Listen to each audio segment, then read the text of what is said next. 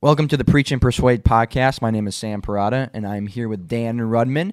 We are entering into the third episode in a series on evangelism, and so we've been talking about, well, what is evangelism? We hear this word, we hear in our Christian circles that we should be doing evangelism. What does that mean? And so in episode 1, we kind of defined what evangelism is, and we said it's the proclamation of the gospel message, with the intent of bringing somebody to the response of faith and repentance. And so we really kind of honed in on the content. What is this content? What is this message of the gospel? Paul talks about that there's only one gospel as he's speaking to the Galatians in Galatians 1.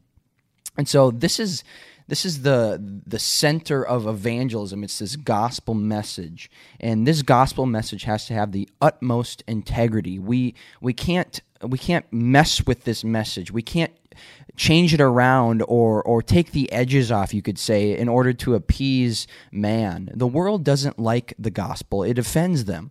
So we need to make sure that when we go evangelizing, we have to make sure that our gospel message has the utmost integrity and that it is the gospel that is revealed to us in the scriptures. Then we went on to ask the question, is evangelism something just for the pastors, just for the ministry leaders, just for the evangelist type person, or is this a call for all believers? And we looked at the scriptures, especially the Great Commission, and we see indeed that the call of evangelism is for every believer. Every believer should go out and make disciples, which we said is believers. Make people who are Christians, make people who actually have the Holy Spirit. And again, that is the work of the Holy Spirit, though, to regenerate somebody through the preaching of the gospel. And then we ask, well, who is this person called the evangelist? Because we see some people in the New Testament who are called evangelists. And we saw that, hey, maybe this person called the evangelist is actually more of like a church leadership type person, somebody who equips the saints for the work of ministry. But now we're really going to segue into a discussion on methods. So we've talked about how evangelism is the proclamation of the gospel message. Now we're going to talk about methods. And when we talk about methods, we have to make sure that we don't start to impose our methodology on the actual message of the gospel itself. And this is what people end up doing.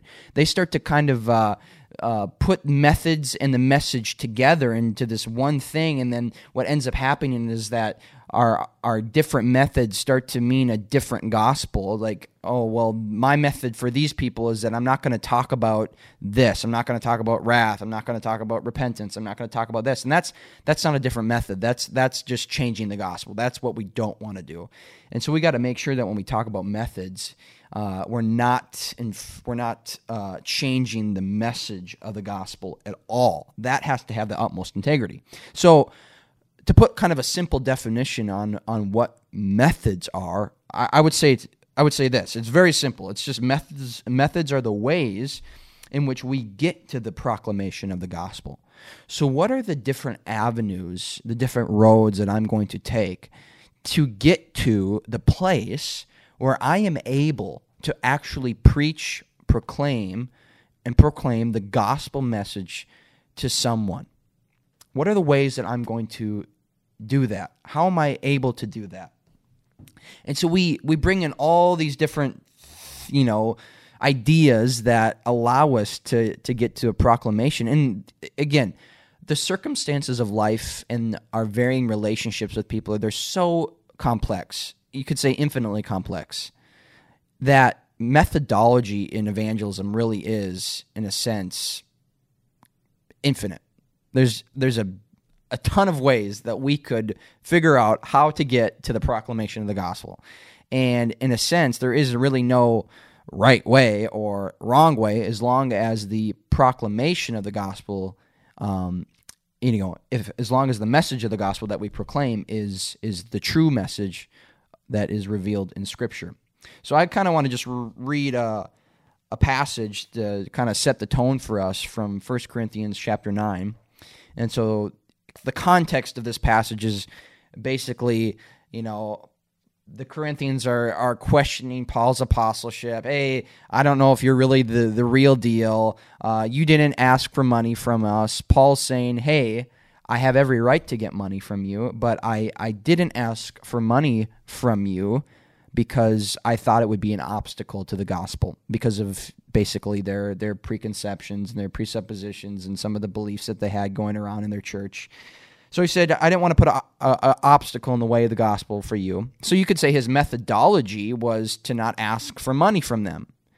And that, in a sense, gave him the ability to share the gospel. But then he goes on to say this, to kind of prove his point. And this is in verse 19. For though I am free from all, I have made myself a servant to all, that I might win more of them. To the Jews I became as a Jew, in order to win the Jews. To those under the law I became as one under the law, though not being myself under the law, that I might win those under the law. To those outside the law I became as one outside the law, not being outside the law of God, but under the law of Christ, that I might win those outside the law.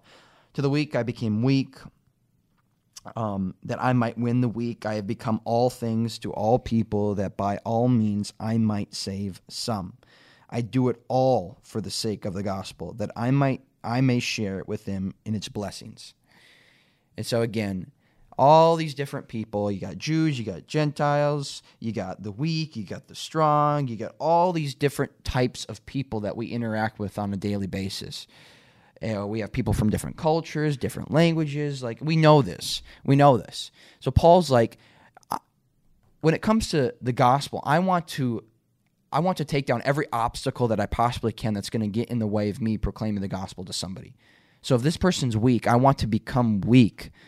That gives me a chance to share the gospel. Because he says at the very end, he wants to share in the blessings of the gospel with people. He wants to share in the blessings of the gospel with everyone, if he can. So he's going to become like someone, and he's not saying take on their sinful habits or the aspects of their culture that are wrong and sinful, and that's not what he's saying. So when he says become like a Jew, he's not saying I'm going to all of a sudden just like think that I have to, obey all these laws. But in a sense, though, he's going to respect their you could say their culture, their beliefs, in a sense, to proclaim the gospel to them. So that's really methodology. What are the obstacles that I'm taking down? What are the avenues that I'm taking in order to get to the proclamation of the gospel message? And again, very complex. There's all these ideas. There's all these ways that we can, that we've probably even used in our own lives that we could talk about. There's probably a lot of stories that we could tell about our methods for evangelism. There really is no right way, but there is only one message. So that's what we got to make sure we understand. And so here's Dan was teasing us in the last episode. He teased us at the very end of the last episode. So I kind of want to segue into that a little bit. But basically, what we have to make sure in methodology is that I've been on this hobby horse for the last 5 minutes when I've been talking. There has to be a proclamation. There has to be a word spoken. There has to be an actual message that we preach. Our methods can't be, I'm going to do this and have it not be a proclamation of the gospel. So what were you teasing us with, Dan, on the last episode? Well, you've said a bunch of stuff right now. Would you call it hobby? Well, I just love it. I mean, I'm all jazzed up hearing you speak because you're so you have such an affection for this, and rightfully so. And obviously, that draws us together. And I do think a certain giftedness and callings in life. There's a principle called like attracts like. It's pretty common. Yeah, which makes sense, and God draws people together that have similar desires. So. I resonate with what you're saying. So I have a few thoughts. Okay, one, you threw me this softball to hit over the fence, I guess, to segue. But I just said, think of the Pythagorean theorem. If I were to say to you, I live out the Pythagorean theorem. That's what I do. That's how I witness. If we're talking about, I witness the Pythagorean theorem to my life. Yeah. And you'd have to say, well, how could you possibly do that? Well, you can't because, and this is the point. We already talked about this a lot in the prior sessions in this full blown, podcast of a number of sessions. Yep. The gospel is a message like a Pythagorean theorem. It's knowledge. It's actual knowledge that God has brought from the heavenlies and given us. Yeah. And you have to speak it. You have to communicate it. And the beginning of your Bible, I always get in this. It's fascinating. When we talk about this personal God, we say that our first building block of everything, that any discussion we begin with is God is. God exists. Yep. And we're not talking about any God. You and I know we talked a lot about this, Sam, in the past and other things. It's not just any God. It's not just theism. It is like the God that actually exists. Right. He's personal. Right. He's infinite. He's triune. He communicates. He's not quiet. He spoke everything into existence. Jesus is known as the Logos, the Word, the communication. And I could labor that in a whole discussion. And I could show you in your Bible. Jesus, I gave them your word. And I know that they're yours because they've kept your word, like communication. And so, yes, you can't live out the Pythagorean theorem. You have to speak it, communicate it. Right. So you have to say, hey, A squared plus B squared equals C squared. Right. The point in that is simply, this is the gospel. You can't just live it out. Now, with that said, I loved your statement. I've been taking notes as you've been kind of doing your introductory, Sam. I love your word of complexity because we have to be careful.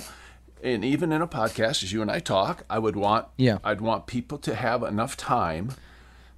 Let me just step back this, Mike. My kids or anybody would ask me these questions. I'd be on a panel at a university, or my kids would come in as teens or early 20s, and they'd have this question. Dad, just give us the quick answer. And I would joke about, you want the Google answer. That's what I would say. Right. The problem is, obviously, I like to talk and communicate, and so there's a part of that. I get that. But these things are not just a quick answer. And so the complexity, I want to affirm what you're saying, Sam. Obviously, I want to get to this proclamation of the gospel with every person I meet. And the complexity is there are people, literally, that I have met in my lifetime on a sidewalk, at a magazine rack, who God divinely put there. And I've literally have stories of people who I've met who to this day walk with Christ 20, 30 years later that I met and shared the gospel with in a moment in time, and they came to Christ. And we'll talk about it. I didn't just get them to pray with me. In most cases, I don't. I tell them to go turn from their sin and trust Christ, and then they come and tell me these stories of how they came to Christ. And so I have stories like that in my life. But that's not the norm. Those are wonderful stories to tell people, and I love doing that. But the norm is hanging out with somebody for 4 or 5 years, and the complexity is, it's an ebb and it's a flow, and sometimes you're kind of, and we can get more to that, but sometimes you're stepping in more spiritual discussion, and so, while I'm always about answering any question and we'll talk more about that too, but in getting to the gospel. I also know that there is a complexity here, and we can be fair about this. So here's the point in this. Of course, I am to live a certain life before the world. I am to be salt and light, even in the way I live. Yeah. Of course we are. I'm supposed to, pursue holiness. But although that's not even for my witness, it's because it glorifies God, and it's the way I'm supposed to live. And exactly. And in doing that, I would like to think, at least, that at times in my life I portray the life of Christ that's attractive to people. Now, I hope it's more than I think. I know I've screwed up.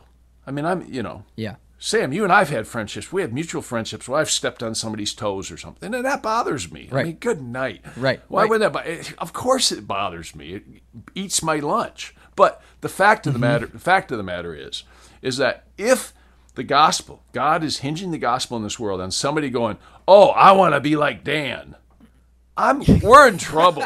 Like everybody's in trouble. Well, I mean even so that's I just want to tie that together. That's the point of the Pythagorean theorem, is that what they need to hear is the gospel. I hope my life portrays it to maybe even a large degree, but I tell you that it's not just about my life. It's about the gospel, this message. Exactly. I mean, even if you live this morally perfect life, let's just say. Or an attractive life. You're a cool guy that everybody wants to. It's like you don't worry about anything, blah, blah, blah, blah, Whatever's attractive. Right. Yep.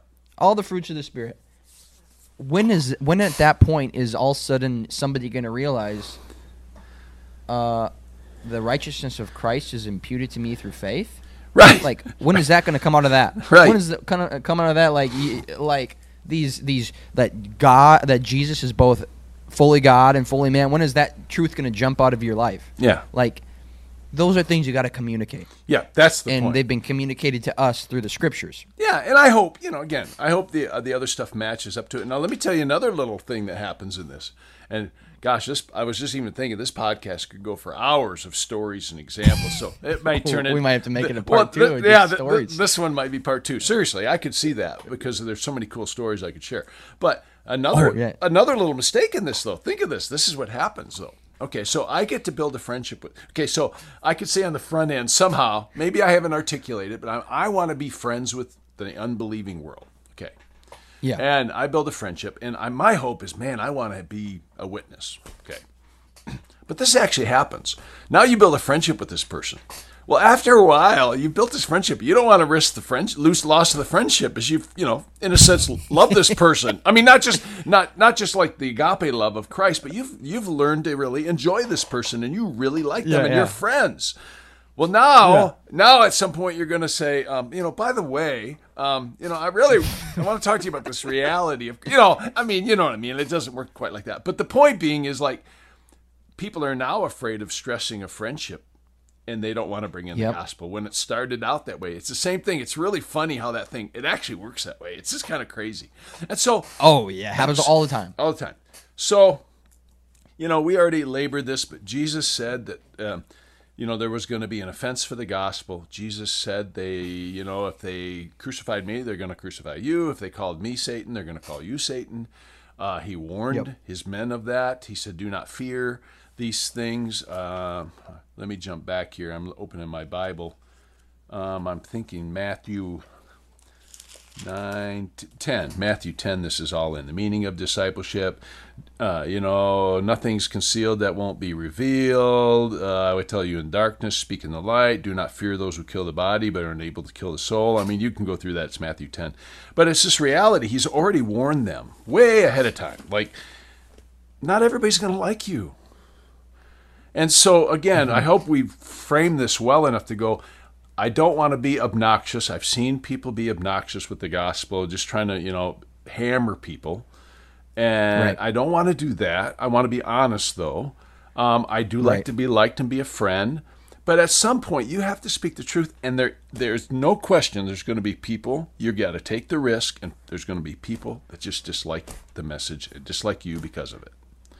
And And I don't want to add anything to that unduly, but the fact of the matter is that's going to happen. You have to accept that. Yep. And that's just the way it works. And that's what's so great about the passage that we brought up a couple episodes ago with 2 Corinthians 2:12-17. Yeah. God always leads us in triumphal procession. Yeah. So whether it's a message from death to death, life to life, it's glorifying to God. Yep. In fact, Sam, that was the other thing when in your introduction, I was writing a few notes here. I thought, I want to touch on a couple things. Okay, so I want to hit that, but let me take one step back from that and just say, as we're talking about here, we're using a word that Paul uses in 2 Corinthians 5 that actually we've used as a title of the ministry that you and I are associated with, and it's an ambassador for Christ. And it's a wonderful word, really. You think about being an ambassador, it's a representative.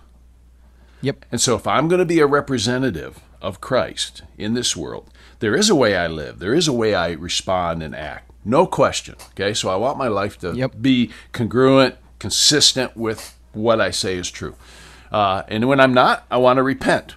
I want to even demonstrate that. In a family life, I had 5 children. I had to demonstrate to my kids the best I could that I'm repenting. I need to show my kids need to know. Of course, I screw up. Yeah, right. That's called a broken life, a repentant life over my sin, and there's a way to handle that. But the point is, an ambassador is representative, but the ambassador has a message from his country, which is what we're talking about, the proclamation of the gospel. But there's a further part of the ambassador. The ambassador understands the culture that he's connected to, and you brought that up in the introduction. The weak to the weak, strong to the strong. There's a way of and we'll get into that when we talk about apologetics, essentially. Again, it's a big word today, and it's pretty common. If people are listening to this, my guess is they've heard of apologetics, they know about apologetics, and I would want to, that may turn into another session. I don't know. But yeah. the big point is I'm trying to build a bridge to a person, and part of that bridge is truly understanding that person and where they're coming from. And I have to be honest, as I get older, I hope I'm getting better at this. I know I'm under conviction about it. You and I were talking earlier about a young guy. Like, I need to understand the world he comes from. Of course he doesn't come from my world. This guy, you know, you and I were talking, and you know what I'm talking about. There's something about being kind and understanding, going, oh, of course that's how he would operate and respond to things, because that's what he knows, right? And so I need to know that, which means in this world of evangelism and methodology, I need to understand the people I'm communicating to. I need to understand their world, what makes them tick. And that's what Paul was talking about. Right. So now, stepping back in, where was I at? Oh, I was at this other point then, when you just brought up 2 Corinthians, because that was another note I had. Okay, so the ambassador idea leads us to communicate. And when we communicate, they may like us, they may hate us. Now, one of the things I wanted to emphasize, Sam, and you were spot on. I'm not disagreeing. I just want to emphasize. When you were talking about we are to go make disciples, making disciples are people with the Holy Spirit, if you will, we are to go do that. And I agree. I agree with that, just, you know, on the face of it. I think that's very biblical, and we could, again, show lots of case for that. At the same time, I think the word I like to use, and maybe I use it more the last number of years, I go back to Genesis, and you've heard me talk about this, Sam, but man participated with God. God created a garden that could have taken care of itself, but he told Adam to work it. Right? And we talked about, I think in the first session, we talked about a seed. You know, there's this life in a seed, and I can't put life in there. I can't make that thing, in a real sense, I can't make it grow. All I can do is plant it. Okay, so I just want to say, yes, we go make disciples, but in another sense, I'd want people to understand, we don't make disciples, God makes disciples. Is how, you know, it's just a clarification. I'd say at the end of the day, it's really God that does this. He that began a good work is going to complete it. And so I participate, there's no question. And if we could see it that way, like, oh, this isn't even an invitation from God, even though he commands us, but it really is sort of an invitation. Hey, come participate with me. And the early participation was in the garden. Then there was a participation in men and women having children, procreation, which is an interesting discussion in our day. We've been so influenced by a secular world that even having children, I'm serious. I want to be careful where we go with that. But like, we've been called to have children, to reproduce, to flourish the glory of God in the world with children. And we have this idea like children are an encumbrance to our life, an encumbrance to money. Oh, don't let me go down a rabbit trail. But the point is that early on, think of procreation. It's a unbelievably divine participation. Children, you know, ordained before the foundations of the world, and yet I actually participate.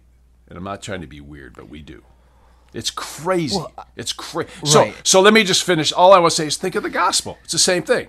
I deliver this message. I do my part. I cultivate. I try to make it make sense. I build friendships. I do what I do to get to this message that I want to deliver to somebody. And then in a sense, while I may continue to cultivate it, I stand back and I wait for, you know, this supernatural magic to happen. And I hope people don't misunderstand magic in a bad way. You know, it's a podcast, but you know what I mean. It's like wow, like that. Boom, this thing happens. You know, this person's converted. And again, I have a lot of stories in my life of people who, to this day, I mean, they are changed human beings. It's amazing to me. I mean, we're changed because of the gospel, but it's so much fun to look back and go. And then of course they think I'm, you know, the greatest thing under the sun because I brought them the gospel. And I'm like, you know, they get to know me and I'm a normal guy, but like they just, it's amazing, right? And all I did was give them this gospel that actually converted them. God used that in this profound, and it's like, wow. So those are some clarifications. Pythagorean theorem, we participate. There is a complexity in the participation. It isn't all encapsulated in one little 5-minute 10-minute, 1 hour thing. There's different variations in it. And then I just wanted to emphasize, and we're ambassadors. We're to understand the world. So that opens up lots of doors. But oh yeah, tons of doors. Hey, do you want me to read this little story I told you? I do want you to read. So Dan has a little story here, and this will just, again, you could just say that all that we've been talking about so far of it has been an introduction to this topic of methods in evangelism. I guess, yeah. And then Dan now has a little story he's going to read, which is going to really just show us the pitfalls of this type of discussion. Yeah. So I was given this literally 35 years ago. So I think it's written by a guy by the name of Jim Drescher. So if you're out there, this was a cool story you wrote here. I think he. I'm not going to say any more than that. I think he was with a Christian organization, and I think I heard a little bit about him, but I really don't know him. But it's a great little read. So, right. So let me read this to you, and then we'll qualify a couple things, but it's kind of fun. Okay, so now it came to pass that a group existed who called themselves, by the way, it's called the Parable of the Fishless Fishermen, okay? So now it came to pass that a group existed who called themselves fishermen. And lo, there were many fish in the waters all around. In fact, the whole area was surrounded by streams and lakes filled with fish. And the fish were hungry. Week after week, month after month, and year after year, these who called themselves fishermen met in meetings and talked about their call to fish, the abundance of fish, how they might go about fishing. They carefully defined what fishing means, defended fishing as an occupation, and declared that fishing was always to be the primary task of the fishermen. They were continuously searching for new and better methods of fishing. They sponsored costly nationwide and worldwide congresses to discuss fishing and to promote and hear all the ways of fishing. These fishermen built large, beautiful buildings called fishing fellowships. The plea was that everyone should be a fisherman and every fisherman should fish. One thing they didn't have time to do, however, they did not fish. Now, they organized a board to send out fishermen to where there were many fish. The board was formed by those who had great vision and courage to speak about fishing, to promote the idea of fishing in faraway streams and lakes where many other fish of different colors lived. The board, that's funny, the board hired staff and appointed committees and held meetings to define fishing, to defend fishing, and to decide what new streams should be thought about. But the staff and the committee members did not fish. Expensive training centers were built to teach fishermen how to fish. Those who taught had doctorates in fishology, but the teachers only taught fishing. They did not fish. Year after year, graduates were sent to do full-time fishing, some to distant waters filled with fish. Many who felt the call to be fishermen responded. They were commissioned and sent to fish. But like the fishermen back home, they engaged in all kinds of occupations, building power plants to pump water for fish and using tractors to plow new waterways. And while all their work was very good, they did not fish. Further, the fishermen built large printing houses to publish fishing guides. Presses were kept busy day and night to produce material solely devoted to fishing methods, equipment, and programs to arrange and encourage meetings to talk about fishing. Oh, I'm not done here. Okay. Speakers Bureau was also provided to schedule special speakers on the subject of fishing. Some also said they wanted to be part of the fishing party, but they felt called to furnish fishing equipment instead. Others felt their job was to relate to fish in a good way so the fish would know the difference between a good and a bad fisherman. Others felt that letting the fish know they were nice, land-loving neighbors and how loving and kind they were was enough, so they did not fish. After one stirring meeting on the necessity for fishing, a young fellow left the meeting and went fishing. The next day he reported he had caught an outstanding fish. He was told that he had a special gift of fishing. He was honored for his excellent catch and scheduled to visit all the big meetings possible to tell how he did it. He was also placed on the Fishermen's General Board as a person having considerable experience. So in order to have time to tell everybody about the experience to all the other fishermen, he quit fishing. Now it's true that many of the fishermen sacrificed and put up with all kinds of difficulties. Some lived near the water and bore the smell of dead fish every day. They received the ridicule of some who made fun of their fishermen's clubs and the fact that they never fished. They wondered about those who felt it was of little use to attend the weekly meetings to talk about fishing. After all, were they not to follow the master who said, "Follow me and I'll make you fishers of men"? Imagine how hurt some were when one day a person suggested that those who didn't catch fish were really not fishermen, no matter how much they claimed to be. Yet it did sound correct. Is a person a fisherman if year after year he never catches a fish? Is one following if he isn't fishing? Ah! Right. Wow. So Now, replace fishing with evangelism. there it is. No, it's a great little story, right? Now, let me qualify Right. a couple things. I want to tell you what comes to my mind when I read this story. Yeah. There is a woman, her husband, she passed away a few years ago, went to be with the Lord. And I absolutely adored this woman. And her husband is still alive. He's a friend of mine. Yeah, I just love these people. Her name was Jane. I'll just tell you, her name was Jane Newtell. Her husband is Albert. He was an elder in our church. He's this, Dutchman from the real country, came here to the U.S., became a very successful organ. If you've ever heard of Ruder organ, he crafted Ruder organs. Those great big ones that you see in cathedrals with all the pipes and everything. They were made right here in Lawrence, Kansas. The reason I tell you this is that Jane Newtell always had this heart for evangelism. And she would have this old Dutch accent when she would talk to me. Yeah. But when I read that story, here's my point. She would get tears in her eyes. She would start crying, and she said, I don't know if I've ever led anybody to Christ. And she felt like she failed in evangelism. And so when I read this, this has got a two-edged sword. One side, we need to be convicted about our failure in some of those areas. We really do. Right. But we also, I would want to encourage the Jane Newtells of life, who I did. The very fact that she was burdened about it, she prayed about it. How many people are probably in the kingdom today because she prayed for them? Right. And she doesn't even know. And how many people actually came to Christ, maybe even after she was taken to be with the Lord, because she planted the gospel in their life? Right. She doesn't know. And so I want to qualify this and be very careful when we talk about evangelism. This is one of my caution issues, is about you said it earlier, the complexity. Yeah. I am to deliver this gospel. Her heart was all about the gospel, and she had told me at the end of her life, I don't know if I've ever seen anybody come to Christ, and it was a great burden for her. I heard that story. In fact, Ravi Zacharias passed away this week. We're here in the middle of May 2020. It's a glorious day for Ravi. It's a loss for us. It's kind of this mixed feeling. But I remember him telling a story that, this older man that he saw, maybe the man was near the end of his life too. The man grieved because he felt like his life was a failure, in that his life, he really didn't see a lot of people respond to the gospel in his life. This guy had a burden, except for, it's interesting that the only guy he ever knew that came to Christ through something he'd done, he'd given a Bible or prayed or spoke the gospel. Yep. It was Ravi. I mean, this guy had this huge influence on Ravi's life somehow, and it's like, yeah.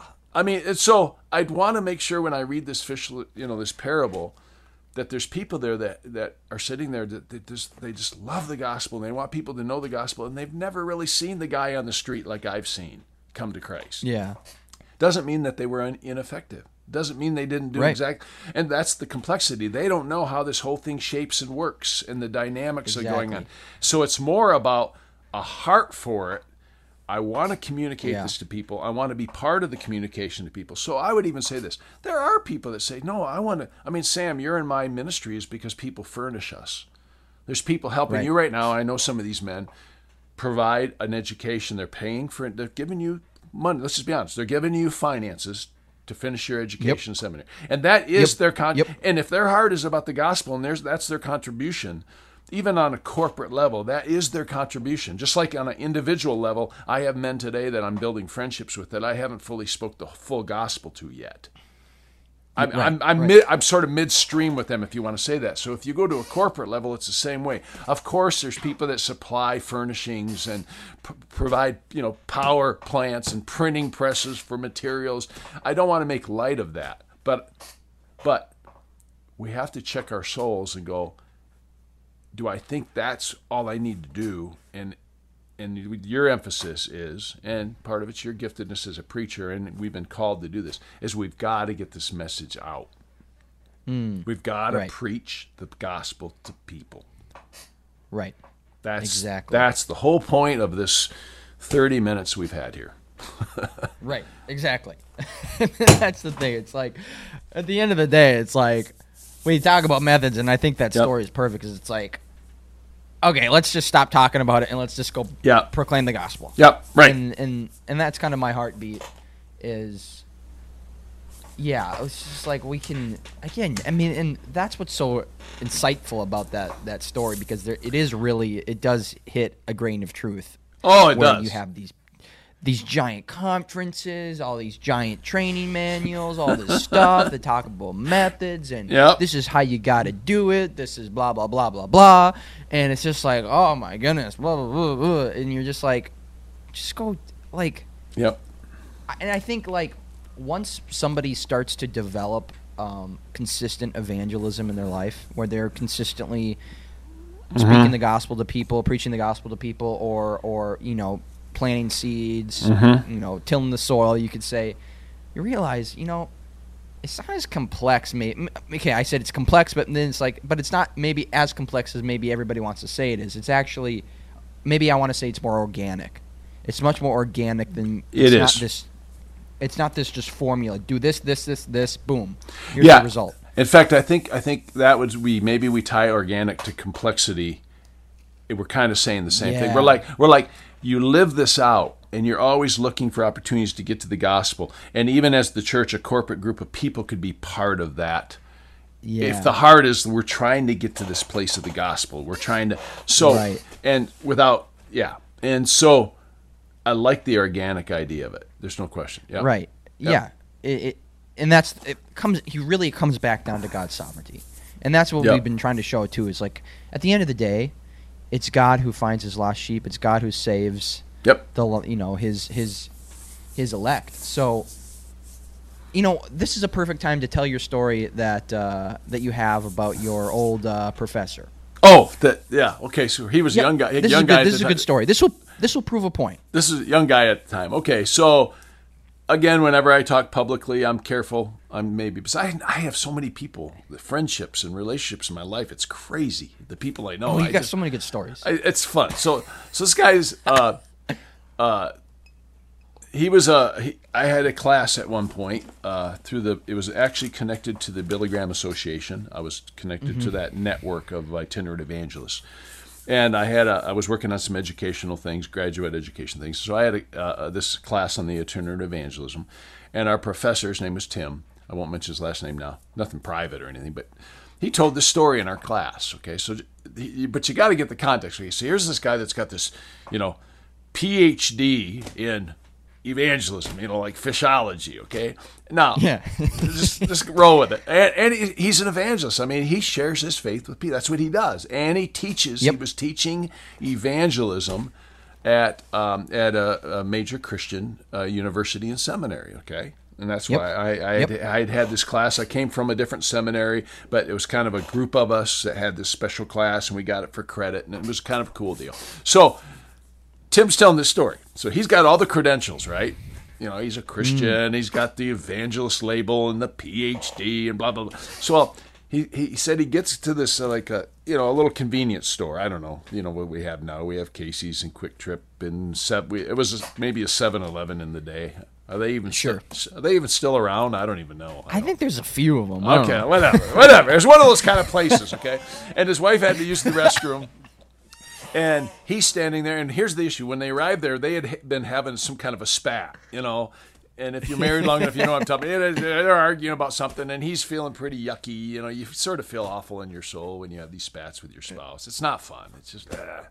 So they walk in, and she goes to the restroom, and he's standing there looking at some magazines, and there's this woman, obviously, behind the cash register, the counter, and he's feeling the Lord prompt him. I don't know what that is for him personally, but I've had that in my life, by the way. I don't know what all that is, but, I think it's a work of God and the Spirit, but the Lord's prompting him, you need to share the gospel with this woman behind the cash register. And he's ticked at his wife. He's just sitting there kind of in a, bad place, just emotionally. He's like, no, I don't. I don't want to. I probably should. No, I don't really want to. So he just sat there, and he said he watches this guy come in, right out of a movie almost. He said, this biker kind of dude, he's got the leather, I don't know, vest or coat on. He's got, the look, whatever, the hair and the beard, which is more popular now. But there was a time 30 years ago that was definitely a label of some sort. And, Yeah. The tattoos, of course, everybody has them now. But you know what I mean? Just the rugged looking guy with the chains hanging off his belt, with the wallet, with the chain. And, driving a Harley, and he comes driving in.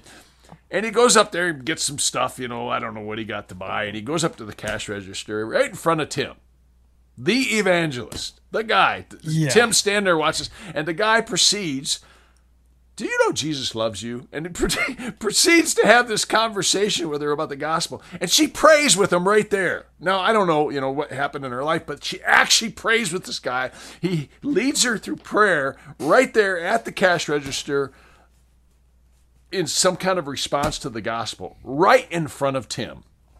Oh, my goodness.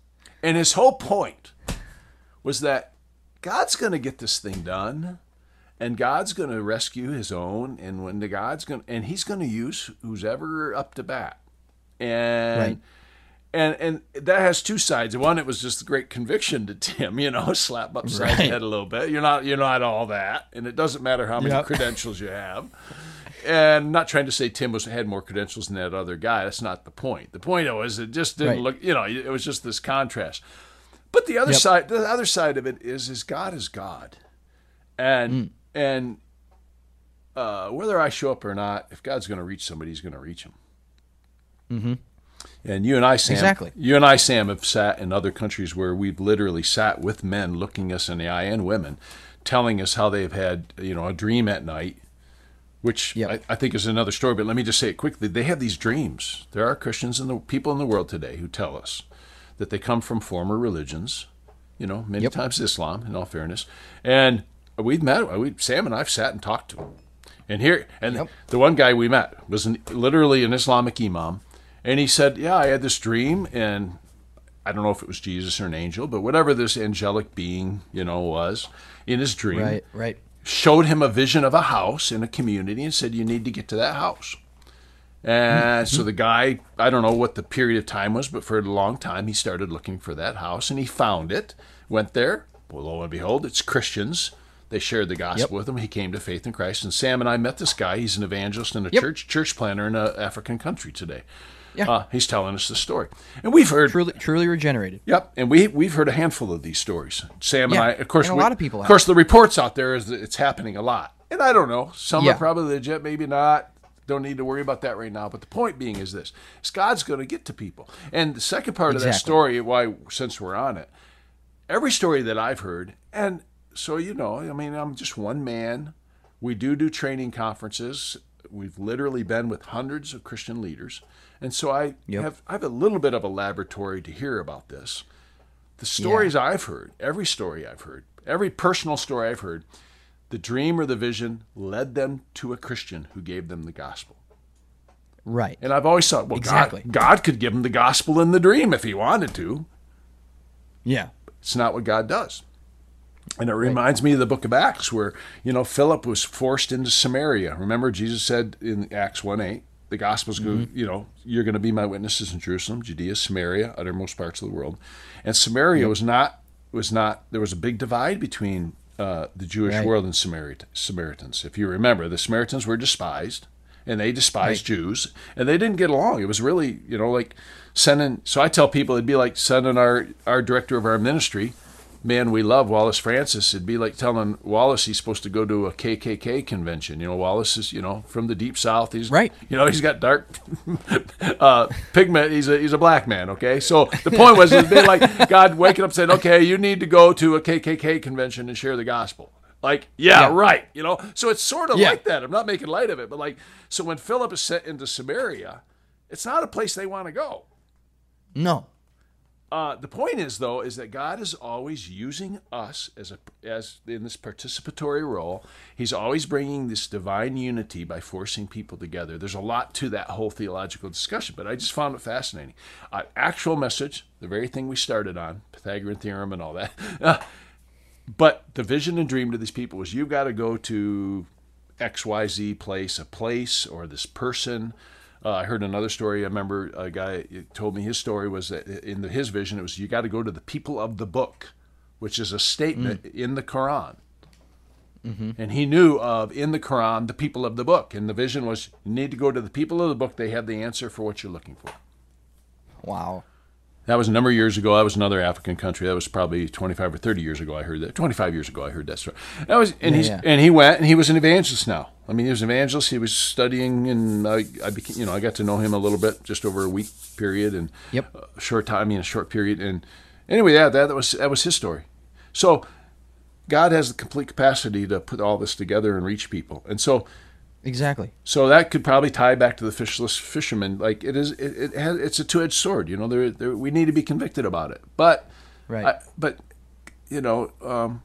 To my dear sweet sister Jane, who's with the Lord today, well done, good and faithful servant. Right. Exactly. She had a heart for she was all about the gospel.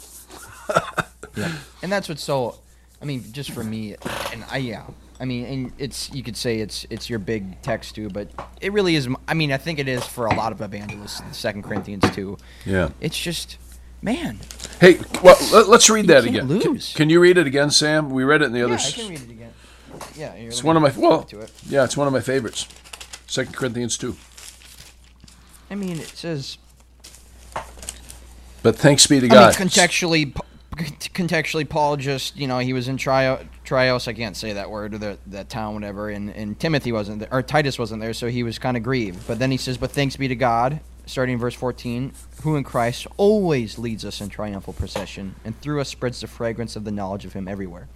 For we are the aroma of Christ to God among those who are being saved and among those who are perishing. To one, a fragrance from death to death, to the other a fragrance from life to life. Who is sufficient for these things? For we are not like so many peddlers of God's word, but as men of sincerity, as commissioned by God, in the sight of God, we speak in Christ. Yep. So, I mean, again, we've been hammering this one home, but good grief, yep. Evangelism is always triumphing. Like, we're always victorious when we go and preach the gospel. Yeah, and notice part of the triumph is that it's a sweet aroma of Christ to God. There's a sense in which glorifying. Yeah, it's glorifying to God. This proclamation, and you can really think about it. It's like as you preach this gospel, as it's coming out of your mouth, like these words, this content about the work, the life, the crucifixion, the resurrection of Christ. It's just like it smells good to God in heaven. I'm laughing. This is a podcast, so everybody, you guys are all just hearing us talk. But Sam and I are actually watching each other on the computer, and both of us, as we're talking about this, our arms are out and we're swinging. We're all over the place. We're preaching like this is our thing. It's like it's fun watching you do this, like out of your mouth. It's like just imagine our hands are flying in the air right now, because they are. It's like. Yes, right. It's this aroma to God, and it's always triumphal. Exactly, and I mean, and again, whether death to death, life to life. And here's the thing: we've been hitting on this. You guys. I mean, if you've listened to any of my podcasts, I did a big giant series on the doctrines of grace. I'm a Calvinist if you've listened to anything that I've been talking about, and you realize that I didn't know that, Sam. I truly believe. You didn't know it. I'm laughing. I'm being facetious. Okay. Right. I mean, anybody that's around me for 2 seconds knows that. I'm not, dude. I'm not a Calvinist. I'm not. I'm a biblicist, man. I love the Bible. Well, okay, yeah, we can get into that discussion. I don't care what John Calvin said. I want to know what the Bible says. Now, isn't it interesting? Right, okay. John Calvin did a great job at exposing the Bible. He did, exactly. That's the point. So the point is, God has his foreknown, foreloved, predestined elect. He's going to save them. The means by which he saves them is through the proclamation of this message, the gospel. So he's going to get it to people. And whether you don't know who these people are, you don't know who the elect are. Charles Spurgeon said, if I could lift up somebody's shirt and I could see an E stamped to their stomach or their back or somewhere, just an E written on them like a tattoo, I would preach only to them, an E standing for elect. He says, I don't. So I got to be faithful to preach the gospel to everyone, all creatures, throughout all creation. And that's our task is, hey, I don't know who God's lost sheep are. I don't know who the elect are. So I'm going to preach to everybody and I'm going to get. I want to be a guy who just talks about the gospel. But say, all the time. Sam. Yeah, I'm not going to go down a rabbit trail on that because we're supposed to be getting the methods. But oh man, when I say a rabbit trail, and every time I talk this way, some of my Reformed brothers who are, that's the waters I swim in, and I am. Yep. They get nervous about me. Here's my point, though. There is a great doctrinal truth. It's like the Trinity. It's like Jesus was fully man, fully God. And you're going to say, well, how can that be? How could Jesus die on the cross and somehow be separated from the Father when he's one God, right? Yep. Guys, folks listening, this is the great mystery of the Scriptures. Mystery doesn't mean contradiction. It just means, like, how could I possibly understand how that works? We said it earlier with procreation, like, I really did participate, but my children and my life, your life, if you're listening to this, was ordained before the foundations of the world, for crying out loud. Yeah. I can't get my mind around that. Right. And so we're supposed to be in awe of it. So even, Sam, when you talk about elections, because I don't want somebody who is still working through thinking that, missing the greater message we're talking about. Okay? Because I really would. I would have that discussion and argument. But there's a mystery in that. There's a divine, profound, worshipful awe of like, wow, God's got this thing. Okay, so let's set that aside, though. What we're trying to say, though, is whether you got that figured out or not, there's still this glory in proclaiming the gospel. Yeah. So if you tend to be, you're listening to this and you're more Wesleyan, don't miss it. It still applies for you just as much. I mean, Wesley was all over this. Oh man, yeah. We're he was called to the gospel like crazy. Yeah. I mean, we're called to proclaim the gospel of the world, and it brings great glory to us because we've been created. I'm not glory to us; it great fulfillment and joy in us. But it brings glory to the Father, whether people respond or not. That's what we keep emphasizing. And man, Sam, I think we've only said it 103 times already, so we don't probably need to keep saying it. But we sort of feel like we want to keep saying it, right? Yep. So here, I want to transition us a little bit. Yeah, you want to say something. Well, no, I think transition to methods. I'm looking forward to right. Yeah, we've been talking about all this. So we're back. Yeah, we're back where we were at started, but that's okay. Let's move on now. Okay, right. Good. Yeah, and we're coming close to an hour, so we will probably make this a part 2. Yeah. But here's what I want to give us. I want to give us a framework a little bit to start to think about, kind of get more into the nuts and bolts of methods and how it plays out. And again, we'll probably furnish all these things with stories because we have so many stories of how things just happen to work out, in evangelism for us. But when I took my evangelism class in seminary, and Dan, he talked about one of his evangelism classes he took when he was in seminary, and when I took mine, my professor put together an analytical study of the 55 evangelistic conversations from the Gospels in the book of Acts. So took 55 of them, analyzed them, came up with some numbers. But some of the categories are interesting. So as we think about methods, we kind of have to think about the categories of people that we come across. So the first category is acquaintance. Is this person that I want to preach the gospel to, do I know who they are? Are they a stranger to me? Have I ever seen them before? Do I have a relationship with? Are they a family member? Have I lived my whole life with them? And are they a coworker? Like acquaintance. And interesting. I'm gonna pull up this survey when it comes to the 55 evangelistic conversations in the Gospels and the Book of Acts. You see that 39 of those. This includes Acts too?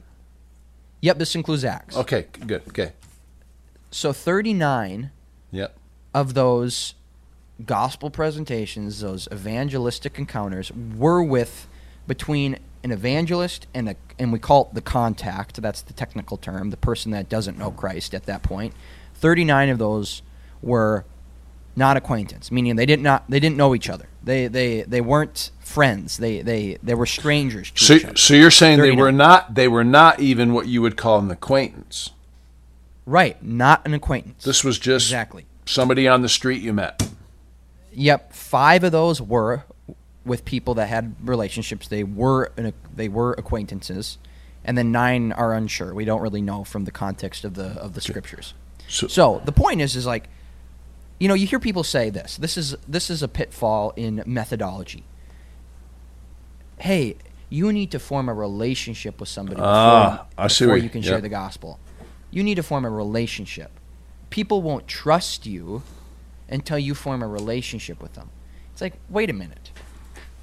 They don't need to trust me. They trust in Sam to be saved, or trust in Christ. Right. That's so that you hear. I've heard that a lot. I actually heard a lot. Oh, I know it. And my whole life I've been told this. Oh man, he goes, wait a minute. If we want to go to the scriptures and if we want to formulate our methodology off of the scriptures, we go, okay, well, really, 39 of the people that 39 of these evangelistic conversations, they didn't have a relationship. So that kind of proves that wrong. Second, where did Jesus say was the least fruitful places of his ministry? His hometown. Like the people that he actually had relationships with before his ministry, those were the people that rejected him the most. So it's like, Sam, you don't actually see that in Scripture. That's a great point, Sam. I forgot about, I didn't forget that he was rejected by his own, but in linking that to this discussion, that's a fascinating thought. Like, yeah. It is fascinating. Right. And I've been told that my whole life. It's funny, this friendship thing. Again, we've already covered this. Of course, we want people to like us and be friends, but it's an interesting thing I've been told my whole life. I've been kind of, bold and sharing with people. And so I've had two people, we don't like to do it like you. We want to, friendship. And then I wonder, well, how many people have you ever really talked to about the gospel and with your friendship idea? And I'm not dogging it. Kicking the pebble down the road. Yeah, I wonder. So there's that story of D.L. Moody, and I probably got the quote wrong. If you heard that, like some woman come up and said, because he would go out every day. He had a desire to at least share the gospel with somebody every day, is what the stories I've told. And he would go to bed at night, again, stories, maybe a little legend, I don't know, but it's probably a reality to a large degree. Sure. And he'd go to bed and thought, hey, I didn't really get to share the gospel with somebody today. And he literally would get out of bed and go walk around the street at night and find somebody. And then before he went to bed, what a great story even, But the point being is that some woman said, I don't like the way you do it. I don't like how you do this. And, well, how do you, of course, the story is, he asked the young lady or the woman, well, how do you do it? Well, I really don't, or something like that. Well, I like my method better.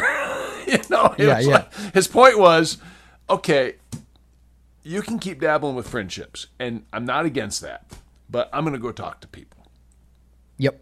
I'm going to go share the gospel. And, I was thinking of both the fishless fishermen, stuff you were saying, Sam, and even this. I remember coming to faith in Christ, okay? Young guy, in my 20s, so, almost 40 years ago now. And then thinking, oh, I'm supposed to be part of a church. This tells you how this links for me. See, I didn't have this like church life. I didn't put all these pieces. I'm not stupid, but I didn't understand the church piece in light of me coming to know Christ. Now I'm thinking, oh, it means I'm connected to these Christians. My point I would walk into this institutional thing, and I'd be like, why do you guys do what you do? And part of it was I literally, as this young Christian who didn't even know anything about what you talked about earlier, Calvinist, whatever. I didn't know any of this stuff. I just knew this gospel, and I knew Christ had saved me, and I started telling people. And it's true, and I started telling people. And then I'd go to the church, and I would meet Christians in the church, and I would tell them these stories of all these people I was talking to. And I'd kind of get critiqued and ridiculed, to be honest with you. Like, well, they're not really Christians. And then, and I would like, well, wait a minute. Like, what are you guys doing? You guys get here and you get meat in your fisherman fellowships. But, and I get it. And as I've grown in life, I understand that again. And I'm part of that deeply in my own life. Part of the local group of believers. I understand it. I get it. Obedience to it. At the same time, though, there's a whole world out there that I see. And there's this huge disconnect from the people inside that room often and the world out there. And yet they live in that world out there. And so my burden is always that bridge, right? Like, how do I even help Christians? That's why I'm careful with all of this. The last thing I want to do is guilt somebody into doing something. I want them to see the glory and the wonder of participating, right? They don't need to feel guilty about it. That's stupid. But anyway. Exactly. So I love you. So you're giving some analysis statistically that let me go back and say it. Of the 55 encounters that we show in Acts in Jesus, Jesus himself, 39 of them were with people that you're using the word acquaintance. See, I think of acquaintance probably different. But these are 39 people that this was like maybe the first time that there was a discussion with them.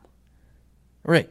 I mean, like Exactly. on the street. This was the cold contact kind of idea. It wasn't Right. Well, I mean, It wasn't think years. about Jesus's. Yeah, I'm with you. I got you. I mean, yep. So right. so 39 of the 55. That's a lot. It is a lot. Right. So- that is a lot. So then you got 16. That is a lot. I'm looking at your numbers here. So you got 16 others, but for the most part, it was just people coming in contact with people and talking. Yeah, and this is Yep. this goes back to that organic, Yep. people that you Yep. are around. Yeah, right. And Yep. I mean, it's really amazing. So Yeah. what I'm trying to do is create categories for us here. So we have people you know, people you don't know. Acquaintance, not acquaintance. People you know, people you don't know. Strangers, non-strangers. Yep. Good. And then you could say, then you can create a category too of initiation. This is interesting. So who is the person that initiates the conversation on spiritual things, on the gospel? So sometimes we think that, well, evangelism has to always be initiated by the evangelist, the person wanting to go share the gospel. That's how evangelism is. It's always something that we decide we decide we're going to go evangelizing. Now we're going to go talk about the gospel, and we're the ones that initiates the conversation. Well, again, you look at the 55 conversations, an analytical study, and you realize, well, it's not the case. 25 of those 55 conversations were initiated by the contact, meaning by the person that did not know Christ. They came initiating the conversation to the evangelist, to Jesus, to the apostle, to somebody in our biblical examples. And then 19 were evangelist initiated. So that would be more what we think of when we go out evangelizing. We're the ones doing the initiation. 3 of them were with a third party, 2 of them were initiated by God, and 6 of them were actually initiated by a judicial system, which is interesting. Again, complexity. It's like there is just no one way. But the point is that, and this is again where we kind of, if we want to come full circle a little bit, and then we're right around an hour now, so Yeah. we'll kind of wrap up on this, and we'll just use this again as a segue for part 2 on methods. Yeah, that'd be great. But kind of going full circle with how Dan was talking about the Pythagorean theorem. How do you live that out? There is something, in a sense, interesting about your lifestyle, though, like how you live as a Christian as it relates to evangelism, and it kind of has to do. It ties in with the contact initiation. So if you want to have somebody initiate an evangelistic conversation or a spiritual conversation with you, this isn't always the case, but you kind of have to present yourself as somebody who is, able to be initiated with, if that makes sense, or somebody that might have an answer to this spiritual question that somebody has. And so an example for that for me is I've tried to, in my evangelistic ministry, do both, be the initiator and then have myself be initiated with. So at the NDSU campus, North Dakota State University, I rent a booth in the Memorial Union at NDSU, and it's just a table where people promote things or market things or sell things or blah blah blah blah blah. And what I do is I just put up a sign that says, "Got questions? We're Christians. Ask us anything you want about our faith." And I sit there. I sit there with my mouth closed, and people read that sign. And they come up and they initiate a conversation with me. They come with their questions rather than me coming with my questions. And so that's kind of in a sense, a method for that type of, I'm presenting myself. And you could say, hey, maybe you're being the one that's initiating with your sign. But in a sense, I'm not. Yeah. People are coming up to me. Well, Sam, that's what I was thinking when you gave me that statistic. And by the way, I know you sent me all those charts. I need to go look at those myself in more detail because I do have a question about that quickly, and I know we need to wrap up now and segue for another time.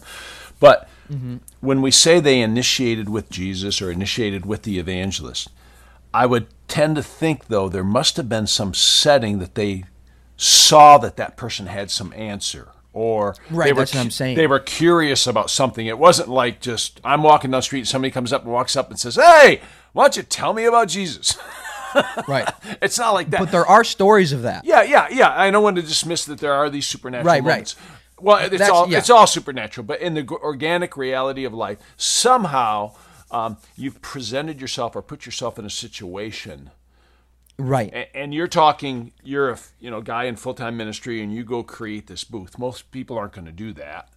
It's a cool idea. You're using it as a concept. I do something similar. As you know, I've been going into the jail system, the local county jail, for 23 years now, I think. Literally, other than all this COVID stuff and a few times a year, I probably am in the jail 40 to 45 days, weeks a year. Yeah. And it's not like I have a full-blown, like, quote-unquote jail ministry. It's not like that. It's just I go anywhere I can and share the gospel with people. And so what I do in the jail system is I go in, and they all know this. The guards know this. I've actually seen some guards come to Christ. In fact, I just ran into one. Let's come back to that. Ask me about the guard story, okay? Sure. Ask me about... In part 2. Okay, because it's a cool story. Meeting a guard and not even, same thing, never knowing anything. And I just ran into him in a church here recently in the last year. And he told me I was the guy that had led him to Christ. And I didn't even know that.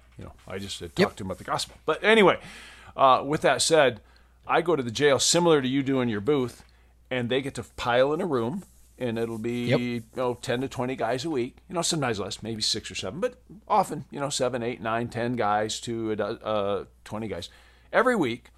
And it's a jail system, so it's a county jail, so there's a revolving door. It's not like prison guys are there forever. Some guys are there a little longer, but, they're there in some holding pattern. They're either going to get out or they're going to get sent to prison. So they're there for the most part, a short time. So I get to get a lot of different guys. And the bottom line is this. They come in, and we'd say, you can ask me anything you want. Yep. Something you read in the Bible, some skeptic or honest question you have about why we believe what we believe. We're Christians, blah, blah, blah. And it opens up this door, and literally, it doesn't, there's an art to that, and I've been doing it my whole life. I understand that. And I take guys with me that I mentor, and they learn how to do this too. But it doesn't matter what they ask me. I try to give them an honest answer to their question.